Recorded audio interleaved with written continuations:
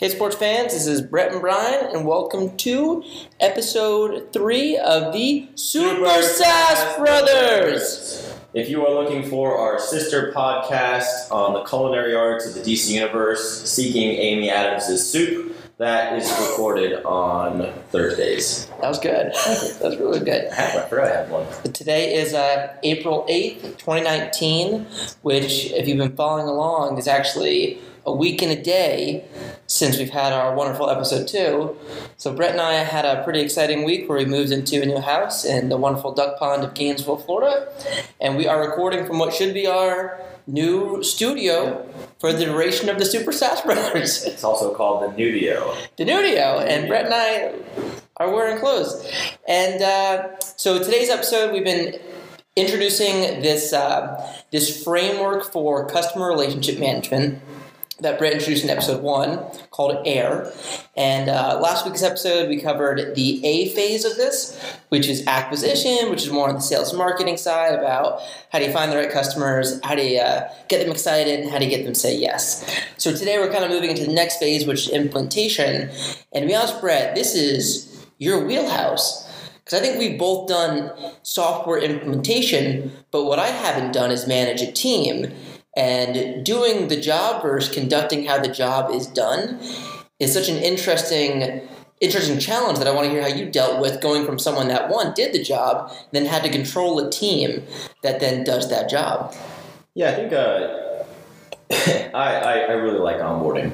I really like the process of working with new users. I think that as technology becomes more prevalent, the idea of how to get users to get engaged is always going to be near and dear to a lot of companies. I think the biggest thing for me is the idea of what onboarding is versus what it means when a customer has been onboarded is the way I look at like what implementation has to be. Like the implementation at the end of the day is going to encapsulate a series of processes that are just designed to increase the likelihood that partners are going to be successful down the road. Where it gets difficult is depending upon how much integration you have between your sales and marketing and training and onboarding teams. A lot of times onboarding feels like you're trying super hard to date someone who's not super interested in dating you. And there are many ways to get over that, and I think that's what we'll touch on today. So for the sake of our listeners who, some of them might not be in this space, they might not know what onboarding is. Like even you and I 4 years ago, right? Like onboarding had a different definition. Some folks might think it's the process of when you bring a new hire into an organization, you onboard them to the organization. Yeah. It's exactly correct. So I think what I'd like to start off with is give me your definition of onboarding. So onboarding, as it relates to software as a service, is actually referencing the customer or the partner. So it's a program that's put in place from an internal team to an external user, partner, etc. And what it encompasses is everything that happens in the post-sale sign-up process that are designed to increase the likelihood that the new partner user becomes successful when adopting the product, service, whatever. And it encompasses both the teams and the tools used to complete that process, be it on the technical setup side, the training side, the engagement side, what have you. Interesting. So the specific thing that we're going to talk about today is a little bit broader than just onboarding as well. So when we talk about implementation, it's interesting. I wonder if onboarding is the end-all, be-all for what implementation means, especially how you defined it right there. Like not just getting people using a tool, but having them be successful with it. Or if implementation, there's another component to it, which maybe might be more like technical setup or even just discovery of the customer's needs. I 100% agree. I don't even know. Honestly, in my mind, you ever play this game where you can make both arguments in your head? I'm doing that right now for this topic. And I didn't use this today when I met with a few interns this afternoon, which is just always incredibly rewarding to talk to people and get to be really passionate and about what you do. And the analogy I gave them about onboarding, because a lot of them kind of looked at me and they weren't really understanding how this process could be so well refined and so detailed and yet be still so open to exploration and experimenting and iteration and change. And I identified it as the rock wall analogy. And what I basically said is that a lot of onboardings heavily silo their training into very specific things. So I might teach you, Brian, to be the world's best carabiner in the entire world. You could slap carabiners like you wouldn't believe on chain link fences, but I never teach you how to grip the rock. and other people might teach you how to grip the rock, and you might be a wonderful. You should all check out Free Solo on Hulu, which talks about a climber who doesn't attach his stuff on there. But that's because he knows that. Now, if you're climbing the rock, and I trained you to be a great rock climber, but I never taught you how to attach the things to the rock, to put your rope on, to how to climb together, to how to make camp, how to climb back down. Oh, I taught you how to climb up. Well, how do I get back down?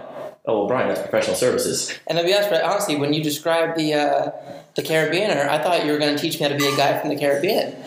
I didn't even tie it to rock climbing, so it's funny. Like now we. What'd you learn your onboarding today? I learned Caribbean. Yeah, it's funny, but like we're getting wrapped up in terms. But I think terms are a challenge, and I think it is a Caribbeaner, right? Yeah, it's Caribbeaner. No. Trust me, I was wrong. Okay, I was wondering. No, I'm 100% wrong in that situation. But for a second, I'm like, all right, Brett's gonna teach me how to be Caribbean. You know, it was WrestleMania yesterday too. You know, I saw that on Facebook today. Yeah. Any WrestleMania or WWE fans out there? Well, I have not consistently watched the entertainment in a while. There are stairs in this house, and Timber just joined us for the podcast. Timber's one of two dogs who's executive producer of this show, along with Samurna. To pull it back to the I in implementation and the point Brian and I are kind of pushing towards, the point we're pushing towards right now, we had done a little thought exercise back and forth, and I touched on onboarding versus onboarded. And that's like the big difference, I think, in how people approach the implementation. Is the idea so much isn't the steps that it takes to get someone somewhere, it's very clearly defining where they're supposed to be at the end of the process. I have 2 notes, and I stole these a while back from HubSpot directly, and HubSpot is a marketing automation software. Brian and I spent a few years each at SharpSpring, which is a local Gainesville marketing automation company, and I modeled a lot of my processes off what I saw from HubSpot. And they had 2 great notes on what it meant to be onboarded. One was that the user or the partner had experienced their quick win or their initial success with the product. So if it didn't matter if somebody was set up, if they finished onboarding, if they didn't get to a point where they saw something really cool and impactful happen, they're not onboarded. And then 2, because that really cool thing might be something different for everyone. It's hard to lock down what that big moment's going to be. And the second thing is that they have confirmed that they saw the real value potential in their relationship with you. And that's super important as I apply it other places, because if they just see the value in what your software does, there are copycat and comparison technologies everywhere. They can find a different, a cheaper, a more expensive way to do something. So if they just see the value in what happens, that's not the same as being onboarded, which means they see the value in you and what you're doing. And I love those 2, and they're super simple to rattle off as points. And I've never told you those before, too. I've modeled a lot of my process on those 2 things about what it means to be onboarded, despite the fact that you know that I don't get that from a lot of people that I onboard. I know, it's tough. It's you have this wonderful aspirational goal of what it should be like. So it's funny that we should now take a step back and say, what you just painted was the perfect definition of what it means to be onboarded. Tell me the reality of what happens in the circumstance, and then tell me what you then do, both as an individual and a team leader, as well as what you do for your team and your team members to make sure that situation doesn't happen again. The reality is that onboarding is a cost center. Anything that happens in onboarding between the sale and the actual revenue generation of the client, unless someone is paying the actual cost, not just of onboarding, but the acquisition cost of what it costs in marketing and sales to get that person across the finish line to get started, then onboarding costs the company money. They are paying a team or an individual or a large group of individuals with different roles money to get the user to the point where the company feels comfortable that that relationship is going to be solidified. Because of that, onboarding often has to do things in the quickest and the dirtiest way so that someone is onboarded or live or up and running. Perfect. And then we kind of set it and forget it, Bronco Grill style. I think, so I've never had this realization before, and what you just said brought me here about tying it to onboarding being a cost center, because I disagree, but I think you're right. Like on a P&L sheet, you're going to see onboarding as a cost center. And what's funny about that is I think that's because the dollars become real when a customer signs. So you think about sales as well. Sales is also a cost center. But when you're talking to the sales team, everything's hypothetical, right? It's about the 10 deals in the pipeline that are $10 million, and we're super excited about that, so we want to keep our sales team happy because we see the upside there. So when those deals come in, and we'll say all 10 deals came in, and this is the best sales guys ever, but we realize that the actual value of those deals is like $2 million, right? So 20% of what we're actually projecting. But then as they come in, if they're in a liquid agreement like a lot of SaaS contracts are, that $2 million is realized over a period of time. So the reason they want you to move so fast in onboarding and there's so much pressure on is that the money is now real, like they're paying you. And the concern is if you're not as good as the sales guy was at their job, which is a completely different function, we're then going to lose this money coming in per month, and we're never going to hit that whatever dollar amount that was put on the board for those customer set. I wonder if that's the challenge there. I think every onboarding team, director, manager, they're all expected to be Gambit as it applies to new users. They're turning potential good users into actual kinetic or real good users. They're in charge of that conversion process. As for those who don't know, Gambit is an expert. How do you not know? Well, first of all, they don't know Gambit because whatever his name is, Taylor Kish. And then Channing Tatum. And then Channing Tatum was never serious. He wanted to go to Comic-Con. Yeah. I have a reciprocal note that I want to plug on onboarding, and I think the value of it internally to a company as well. Okay. We talked about this earlier this week, and one of the points Brett talked about a moment ago was the onboarding is like the initial experience of a company, of a customer to a company. And I think that onboarding goes both ways. So my specific example is when you're bringing people into like an onboarding team and their initial experience with their first customer. So I've gotten through with my first onboarding at Admiral. Veronica at Evolve Media, if you're listening. We're not supposed to use names. You're a rock star. I thought about this. I'm like, would she be upset if you heard this? I don't think so, because honestly, she's been such a pleasure to work with. And the back and forth that we had has been efficient and productive and exactly what I've wanted from like my first soup to nuts experience working at Admiral. And of course, I've had a ton of internal support from Dan and the team, and they're awesome.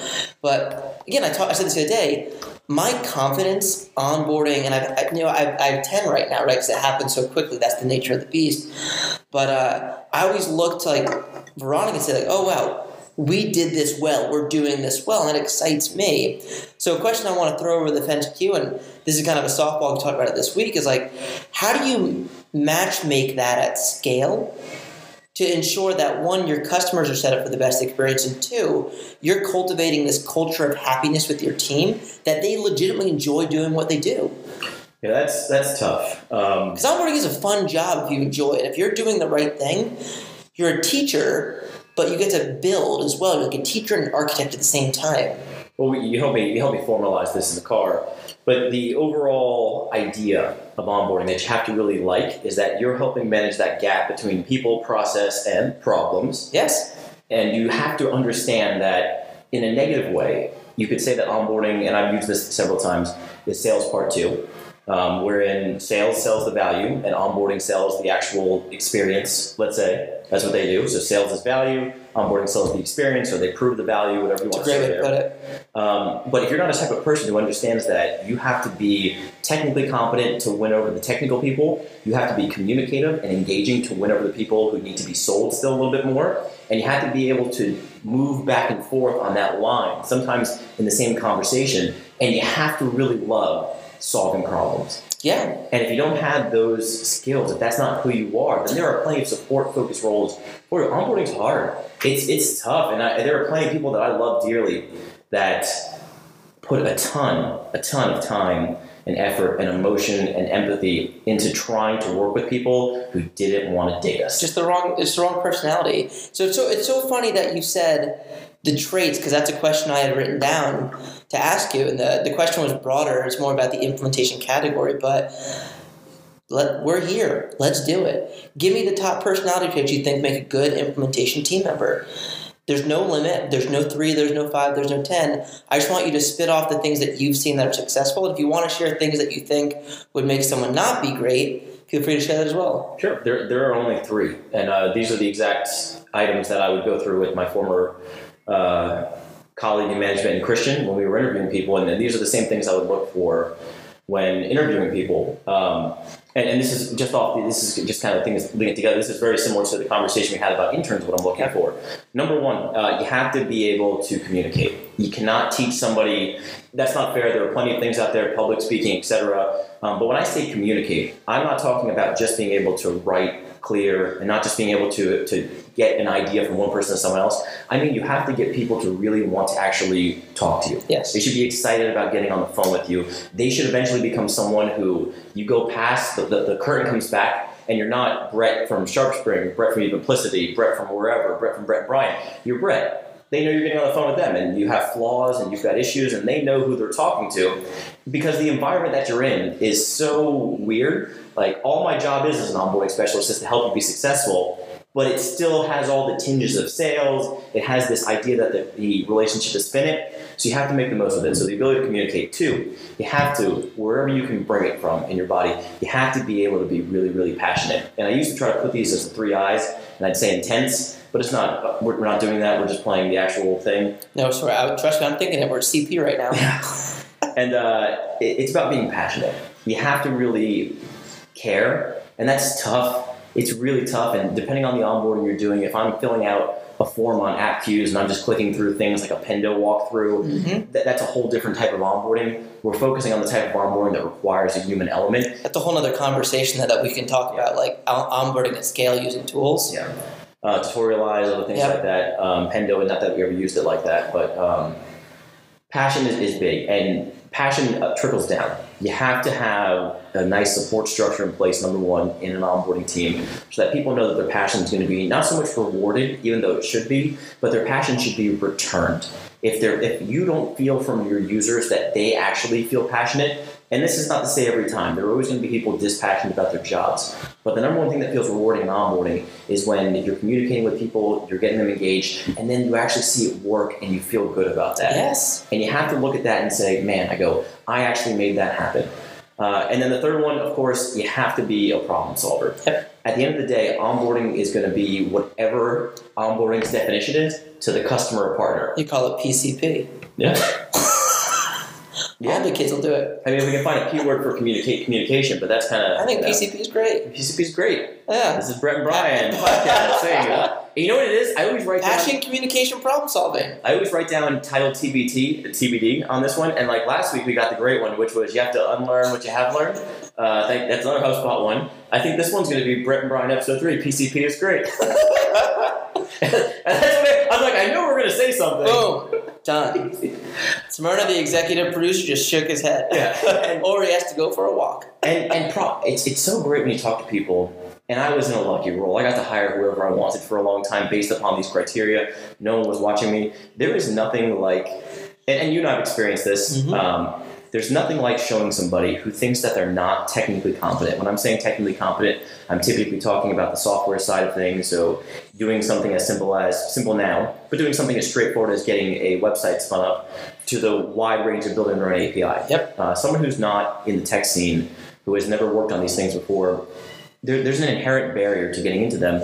And to watch somebody gain so much personal value of being able to solve a wide array of problems. And the term I always look for is I want a good onboarder has to be cross-functional across many departments because they're going to be asked to be cross-functional by the customer. It's funny that you say that because I think there's a lot of people out there who fall into this category. The jack of all trades and the master of none. And that is it's such an interesting dilemma to have where you feel like you can wear multiple hats, but you think that the only way to really move forward is to commit to one hat. So if you're listening and you're one of these jack of all trade peoples is now the word of this podcast. What you should do is look at roles similar to what we're talking right now, like not just onboarding specifically, but anything that fits in the eye of the company. Software as a service businesses, it's a big part of what they do to make sure that customers are successful. But no matter what industry you're in, try to find that role because I think you'll be thoroughly enjoyed with it. It's going to challenge you. It's going to keep you excited. You're going to do a ton of PCP. And at the end of the day, I think it's going to be the right thing for someone who would call themselves a jack of all trades, master of none. I'm going to give you 2 names, and you're going to tell me who won their match at WrestleMania. Daniel Bryan or Kofi Kingston. Kofi Kingston. He did, and it was a big deal. It's Kofi, isn't it? Is it Kofi? It's Kofi. Oh. There we go. I live with J-Word for a year. You did that over here. That's a good point. Triple H versus Batista. Oh, Batista? Yeah. You know, I'm going to go Batista. Triple H and Batista retired, which if you think he's probably going to do more acting and stuff. Yeah, now, that's why I root for him. He was great in Blade Runner. We'll come back to WrestleMania a little bit later. Can we put a slight twist in this too? Before I twist there too, you remember Lincoln Murphy, who Jeff turned down too? Well, I was going to say I love it, which is the basic response for someone I don't know, but actually... You remember now? Yeah, I'm going to reserve my judgment. In general, I have the same standpoint you do, but I had a note from way back when about something that it was a title of one of his blogs that I really liked, and while I thought the blog was absolutely, it is what it is, the title of the blog was "The Seeds of Churn Are Planted Early," which is in relation to the importance of onboarding. And where I took that from is that we didn't really pull this string too hard, but I mentioned that I do feel that many companies view onboarding as a cost center, and it absolutely shouldn't be. No, it shouldn't be at all. And Lincoln Murphy, in case you're listening, all complimentary things. I think he's right. I think he's right. I think he's absolutely right. It's a good blog title. I feel like that's... Well, no, I think he does a great job with the whole customer success topic. My reticence of giving him accolades that I think I'm jealous of him because it's a genius thing. Like that whole category is being developed right now. He's killing it. So great job, Lincoln Murphy, because you nailed it with that topic on onboarding. Is there a problem with gaslighting in like the tech industry of like people trying to convince us that what we believe isn't right? Like 100%. And not that Lincoln Murphy is, and just because it's coming after this is not tying these things together. Not that he'll ever hear this, but I often thought about that in onboarding, where I would get these people from sales who would have this idea about how the product should work, and I would have to recreate to them this idea of how the product does work, and they would look at me like, no, Brett, we know how this works, and they would make me feel like I was trying to convince them of stuff that was wrong, and then I'm like, no, I'm not gaslighting you, and I can't, of course, say that there was gaslighting happening anywhere else, but why is it so easy for us to kind of change our take of reality? Like, onboarding is tough. Onboarding is whatever it needs to be. I don't know. I think about the Lincoln Murphy all the time, and I feel like all they're doing is saying things in a different format, but they're building an audience, which is a whole different conversation. It's a little bit different. It's a whole different thing. But I think there's a ton of room for innovation in this entire treat your customers like people space. I love being the director of customer love because it's new. It's not success. It's not. I guess the success is the closest thing. It's definitely not support anymore. I think support's expected. I think having a support team, it's like having a sales team. Like you just have a support team. I think success is the plus, but I think so many businesses now are fast falling for success that this next thing is going to happen. Because even we're going to take we're at 22 minutes. This one's going to be a long one, guys. Yeah, Yeah, we talked this week about psychographics and sales, and psychographics can also apply to customer success too, right? Hey, who listening works a territory, and in your territory, there's some people that you love, and there's people that you hate. Hate's the wrong word, but you do not get along with them in a way that's productive for both businesses. So I think that territory-based sales model works for large enterprise companies where you have to have in-person relationships. For smaller, especially remote-based companies, any kind of inside sales role, why are you doing that? Why not? It doesn't matter where people are located. What you want to do is do matchmaking with the recipient party, but actually make sure that people are gelling well. And what pissed me off is that people use persona for this, but it's not a persona. Because a persona is like the perception of who this person is or who we think they are and how we're going to sell to them. But I think what gets someone's attention from a sale and what gets someone attention from a relationship building thing are totally different. They're different components of who they are. Yeah, I mean, there's a different, and again, depending on... Bright lights excite me, but like quiet music will keep me there. I mean, I look at it all like dating. Depending on how your sales process and onboarding processes are structured, by the time a partner or user gets to onboarding, you may have been through a 5-year courtship, or you may have gotten a "you up" text message back. And I've worked on both of those. And often it's that you up text message, that is the monthly check-in email from customer success. But again, the you up message can work, but that by no means means that person absolutely fully understands the journey they're about to go on. Now, even for the 5-year relationship, if the sale begins with you guys moving in together, there's still going to be stuff that you learn about each other, but it just means that you're coming in armed with more information. It does not matter what the expectation is on the sales side. And that's one thing that I used to hammer really hard, and I still hammer hard now, is it is not onboarding or the implementation part of AIR to focus on what sales should or should not be doing. Implementation's focus needs to be on how to take the user, regardless of where they're coming in, and get them to a point of being successful. And to the point about the traits, that's where that problem-solving ability comes in, because it's problem-solving much like the same way people buy a puzzle. You're going into this understanding that there are problems to be solved. There is not a scenario where we're going to get a problem-less engagement with a user or customer. It just doesn't happen, and that is not a fallacy. Doesn't exist. It is the purpose of the system. It's not about the problems, it's how you react and solve the problems. I had like the 5 C's of effective user partner onboarding on here, but I think we can leave it off. I think it might be its own conversation just because we can put it off to the side. Dude, we're at 26 minutes, and I feel like I could talk about this passionately for an hour, but we can't. You know what? Let's do this. This is our podcast, right? The dogs are asleep. No more executive producers. Audience, this is Super Stash Brothers First. We're doing a part 2 next week. We're not going to R. Okay. I think we're doing implementation part 2. So I think there's still a ton of things I want to talk about. Yeah, I still have the aha moment. I still have the 5 C's of effective user onboarding. Now you're setting up a teaser. Yeah, I mean, I still have our goalie thing from earlier, which we haven't gotten to yet, to pull that string. Are you good with that? I have a thing to end on. I'm running like an ending thing. I'm going to scroll through LinkedIn. I figured you had an ending thing. And I'm going to ask Brian for, I would say, give me your one. I really didn't know what I wanted, but I want your 1-sentence hot take on things I say to you. So it's going to be people sharing stuff, posting stuff, and I want to hear what you say in response to it. Okay? Let's do it. So I'm opening up LinkedIn, and first thing I have here from someone actually from HubSpot. I have, first of all, 30 noteworthy blog statistics from 2019. What do you think about that? Relevant and will be used in a ton of sales collateral somewhere. All right. I've got from the company Reflective, 5 HR trends that will die in 2019. See if you can guess one.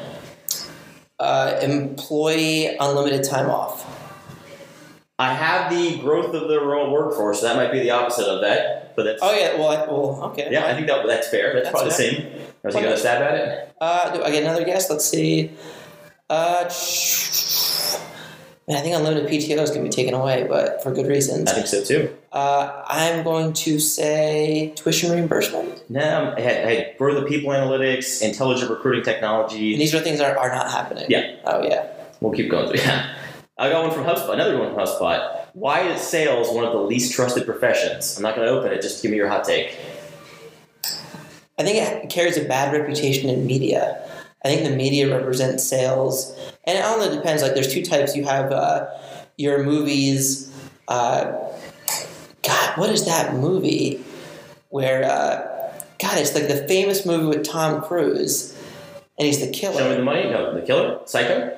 Christian Bale, sorry. Yes, like you have your business guys like that, and you think Cutthroat, that's our brothers. Or then you have like your Danny DeVito car salesman type of salespeople, and neither of those are like alluring personality types, right? Yep. Is that it? I think that, yeah.